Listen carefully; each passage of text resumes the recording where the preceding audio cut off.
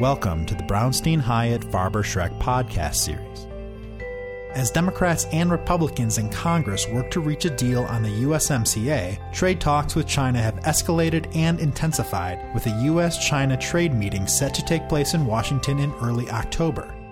Brian Wild moderates a conversation with Ed Royce, Lori Harju, Nadeam Elshami, and Russ Sullivan, in which they lay out a timetable for passing the USMCA and discuss the probability of negotiating an agreement with China. Welcome to another Brownstein podcast. I am Brian Wild, and I am very happy to be moderating this podcast where we're going to talk about trade. I am joined by a very distinguished foursome of my colleagues, Ed Royce, Lori Harju, Nadeam Elshami, and Russ Sullivan. We're going to be talking about trade, which seems to be, an issue that used to be a second or third tier issue and recently has been a tier one issue. It's kind of the top of everybody's mind right now. With that, I'm going to start with Chairman Royce. On the issue of trade as a whole, there's a lot of different topics. I'm not sure what order we're going to go in, but there's USMCA, there's the tariffs going on, we get to follow Brexit. Maybe you could start us off. What are we going to do first? Is it going to be USMCA? And if so, what's the status? When are we actually going to have this debate? Well, I think because the USMCA is a must-pass piece of legislation, must pass because of the impact that it will have on the automobile industry. If we don't get it done, the supply chain is so complicated in the automobile industry, and this would really hit jobs hard. Mexico has already passed the agreement. I think the assumption is that the U.S. Congress will pass it up, get it out of the House in November, and hopefully give the Canadian Parliament enough time to do it before the end of the year. I think that the ideal outcome is, of course, to use this as momentum for some of the other trade agreements and for lessening the tariffs, especially with respect to our problems with Europe. I think now would be a good time to show some positive momentum towards accomplishing this goal. So, USMCA is teed up by a Republican president. Seems to be a Republican issue, and Democrats have raised some concerns with where we're at. Where are the Democrats' concerns with this right now? And I'll go to Russ. Well, look, Brian, I believe this USMCA is a step forward, and I think if you ask most Democrats privately who studied it, they would tell you the same. Many times members of Congress are elusive publicly about what changes they want or what they need to get their vote. That's not been the case this time. I think Democrats have been very clear from the beginning that they have concerns about environment, labor, and a new entrant that they don't always have concerns about, but enforcement is one area. And I think they have articulated those concerns, delivered letters, had meetings with Lighthizer and with others, and I think they want some movement there. Well, look, Democrats have had some practice with this, and they had this practice with President Obama with the TPP, and they feel that this is an opportunity to right the wrong, to right the ship of NAFTA. Many of them who voted for it, including many in leadership who voted for NAFTA, feel that NAFTA did not deliver on enforcement, did not deliver on labor issues, did not deliver on environmental issues. And with this USMCA and their ability to, as Russ said, lean in, they can make positive changes and go back and say, look, we have provided a new trade momentum and a trade victory for Democrats, and we forced the president to move more towards our side, toward the Democratic side. So sticking on the Democrats for a second, does that mean that what we have now has to change? Are there ways to change it other than to go back to the drawing board and sit down with Mexico and Canada and hammer it out? They have to change it, I believe. They have to go in and they have to change the language and have to go back and it's not going to be maybe side letters or anything like that. Democrats want to see real changes within the agreement itself.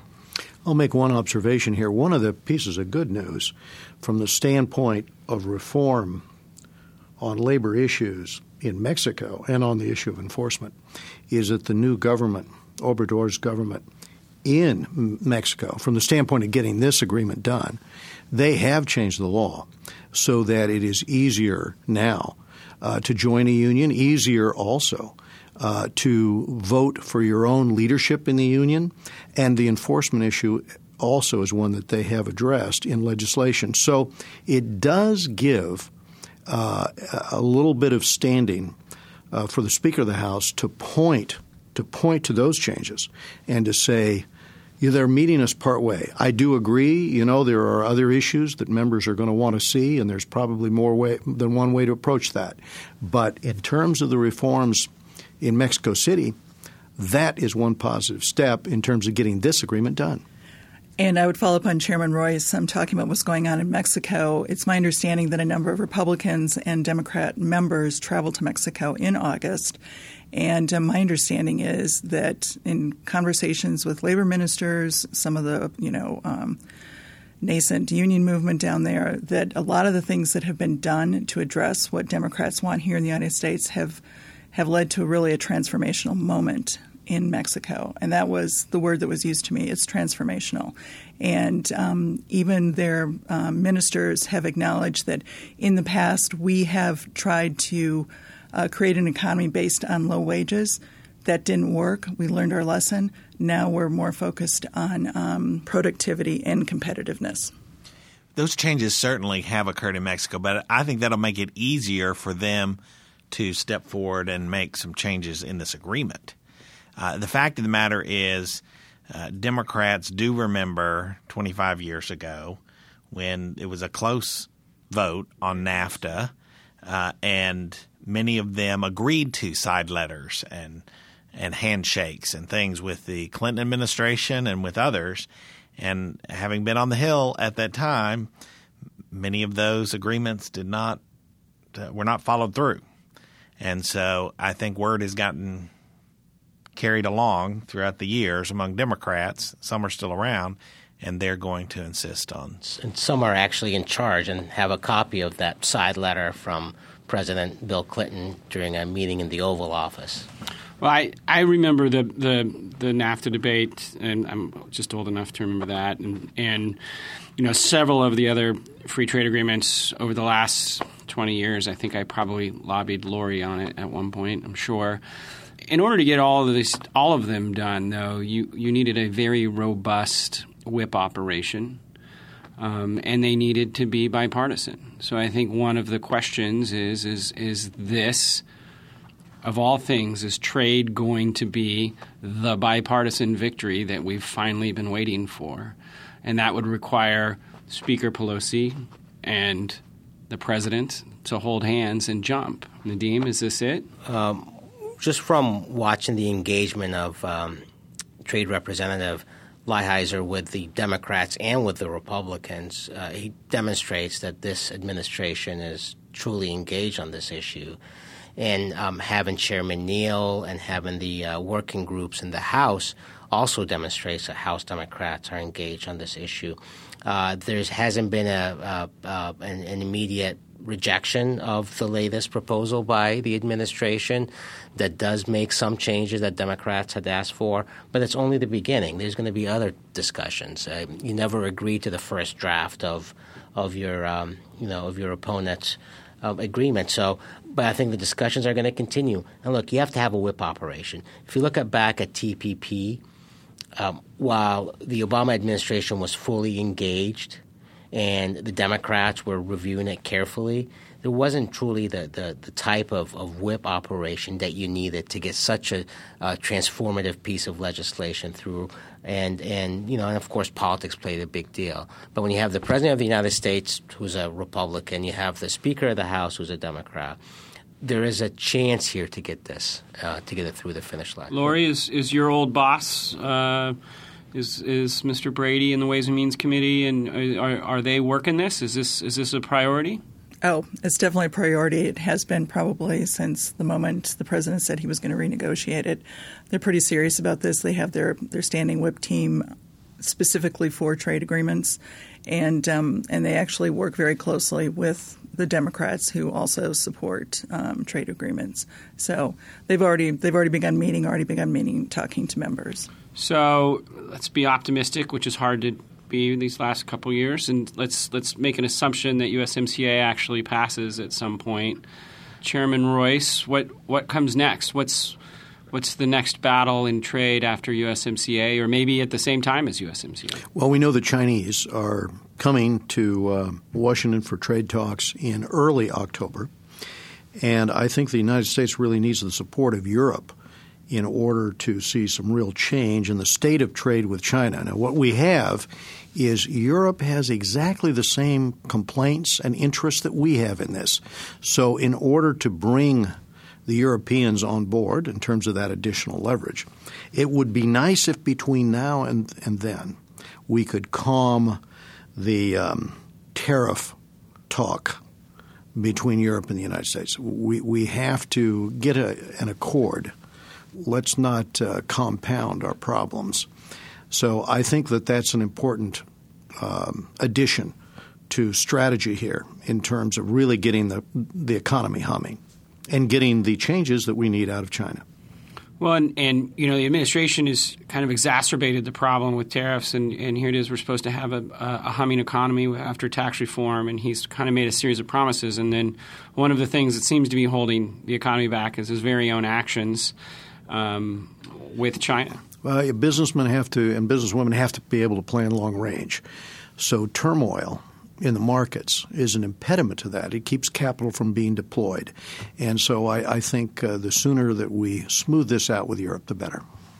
And in fact, it's almost a necessary prerequisite for us to achieve our long-term objectives with China. Correct. So is there a way out on the China front? So we have, you know, this ever-escalating trade war that's going on.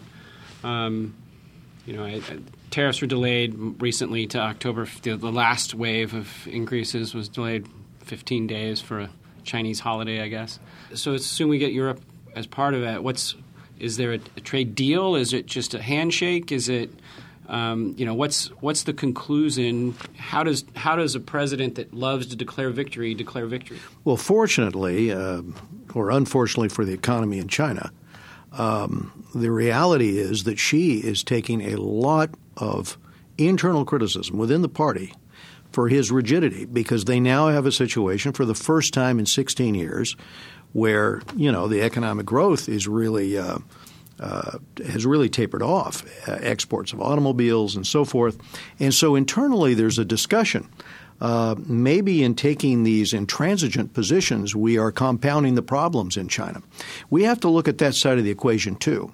And that is why I would like to see a uniform front between the U.S., Mexico, Canada, and Europe, all laying on the table the changes that everyone needs to see in terms of behavior, in terms of rule of law on the part of China in these trade agreements. Democrats were originally loudly unified behind the president when it comes to China in terms of dealing with forced technology transfers and IP thefts and things along those lines.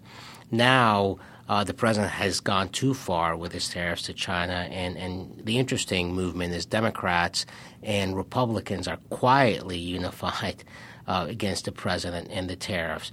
And what you're hearing from districts across the country and businesses across the country, especially in the ag space, is the impact it's having. But as the chairman said, the impact of the tariffs on China currently on their economy and on the palace intrigue there, but China also plays for the long game. They plays for the long term. And until there is a genuine discussion between this administration and the Chinese government, where an agreement is reached, this could escalate and could continue. We know the president will continue, and we know that China, even though things are not going well at the moment, will keep going as well. So. One of the surprises in Beijing has been how quickly supply chains have begun to relocate out of southern China over to Southeast Asia. And so you can actually monitor the growth in Southeast Asia in trade with the United States as you watch investors pull out and relocate. So, that's the other side of the equation. That's the other side of the balance. And you raise a really good point, Mr. Chairman, because in China, this had actually started a while ago with wages were rising and the Chinese people were appreciating these jobs. But then, of course, the companies started moving their supply chains, and then this whole situation has really exacerbated it. I do think while I think Democrats and Republicans support what the president has done, there may have been a little bit of a mistake, and I'm not a China expert. There might have been a little bit of a mistake because he is so theatrical and dramatic about how he says everything. The Chinese government has been able to phrase it and persuade the Chinese people, this is bullying. They're just trying to force us to do something. And I think it's been easier for them to play then on their patriotism to withstand whatever is going on. Whereas if we had followed the more traditional, been tough and followed traditional negotiating ploys where it's just kind of quiet under the scenes, but been tough about it, I think it would have been harder for the leadership to count on the people from not getting really restless about this and really rebelling against the economy. Well, and here in the United States, I mean, lots of industries are getting harmed, not just in the short term, but maybe in the long term because of the retaliatory tariff that China has put on our goods, and a lot of those are Trump allies, farmers in particular. Does that matter? Is Trump listening to his base and the farmers, or is it? I think Trump's tone's actually buying him some time. I think with individuals, if they're not involved in a business enterprise directly as an employee or an owner, they may not see the adverse impact of the tariffs. And part of this could be due to goods coming to the U.S. and heading to China through third countries. But I think he's bought some time there with the voters to try to resolve the issue. However, I think you hit on a point, which is it's those who are actually involved in business dealings who actually deal with their customs brokers and their exporters and their importers who are very frustrated and are losing patience here. And I think he has a limited time frame to keep those people on his side. But what makes it interesting is there's no industry greater dependent on exports than the American agricultural industry.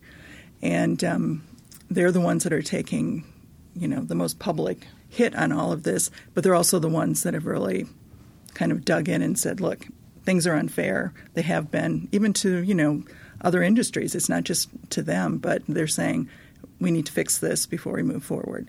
But, of course, their patience will not be infinite. Well, and we're now, bleeding into an election year.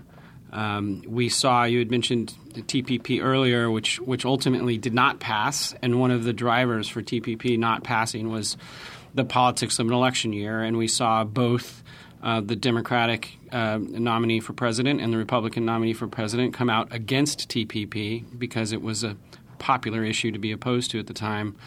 We're going into the next cycle. I haven't heard a lot on trade from the Democratic candidates out there. Are we going to see the same kind of rush to protectionism in the presidential race? The interesting thing is you're going to hear it from some on the top of the ticket.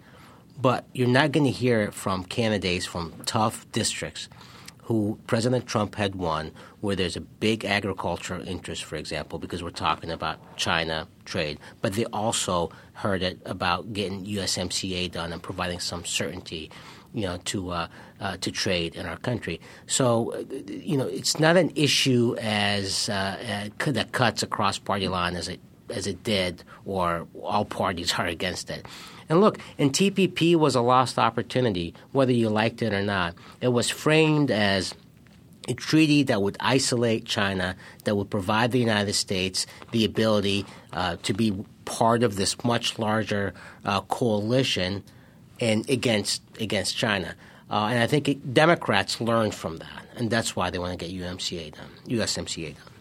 So I'll pose a question that was actually posed to me earlier today by Mr. Sullivan to my right. There's a lot of discussion about the chance we could have a recession in the next 4 to 6 months, we could start to see that. If that happens, how does that impact our trade debate? Does it? You know, I'd like to hear what Russ's answer is because he posed the question.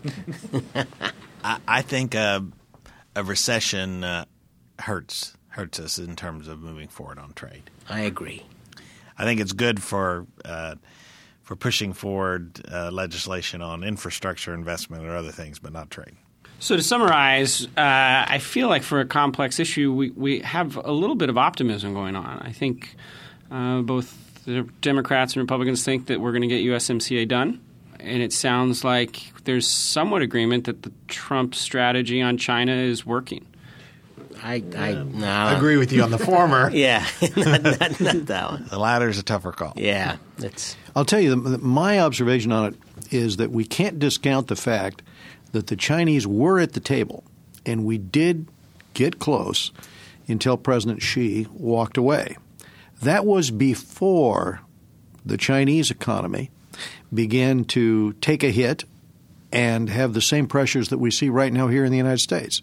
So I think the forces are aligning so that maybe we come back closer to the original deal when the Chinese delegation arrives. And this time there might be reluctance on the part of the head of state in China to take an absolutist position and walk away from that deal. For all of the reasons we've discussed, I think there is momentum here. I don't think with all of the variables in this that we know the outcome, but we can say that we know what we need to do to move it forward in order to leverage Beijing. I think that's a great way to end it. Thanks, everyone, for joining us, and check in for our next podcast. Thank you for listening to the Brownstein Hyatt Farber-Schreck podcast series. If you like what you hear, please subscribe and rate us on Apple Podcasts or your favorite podcast app. Visit bhfs.com for more information.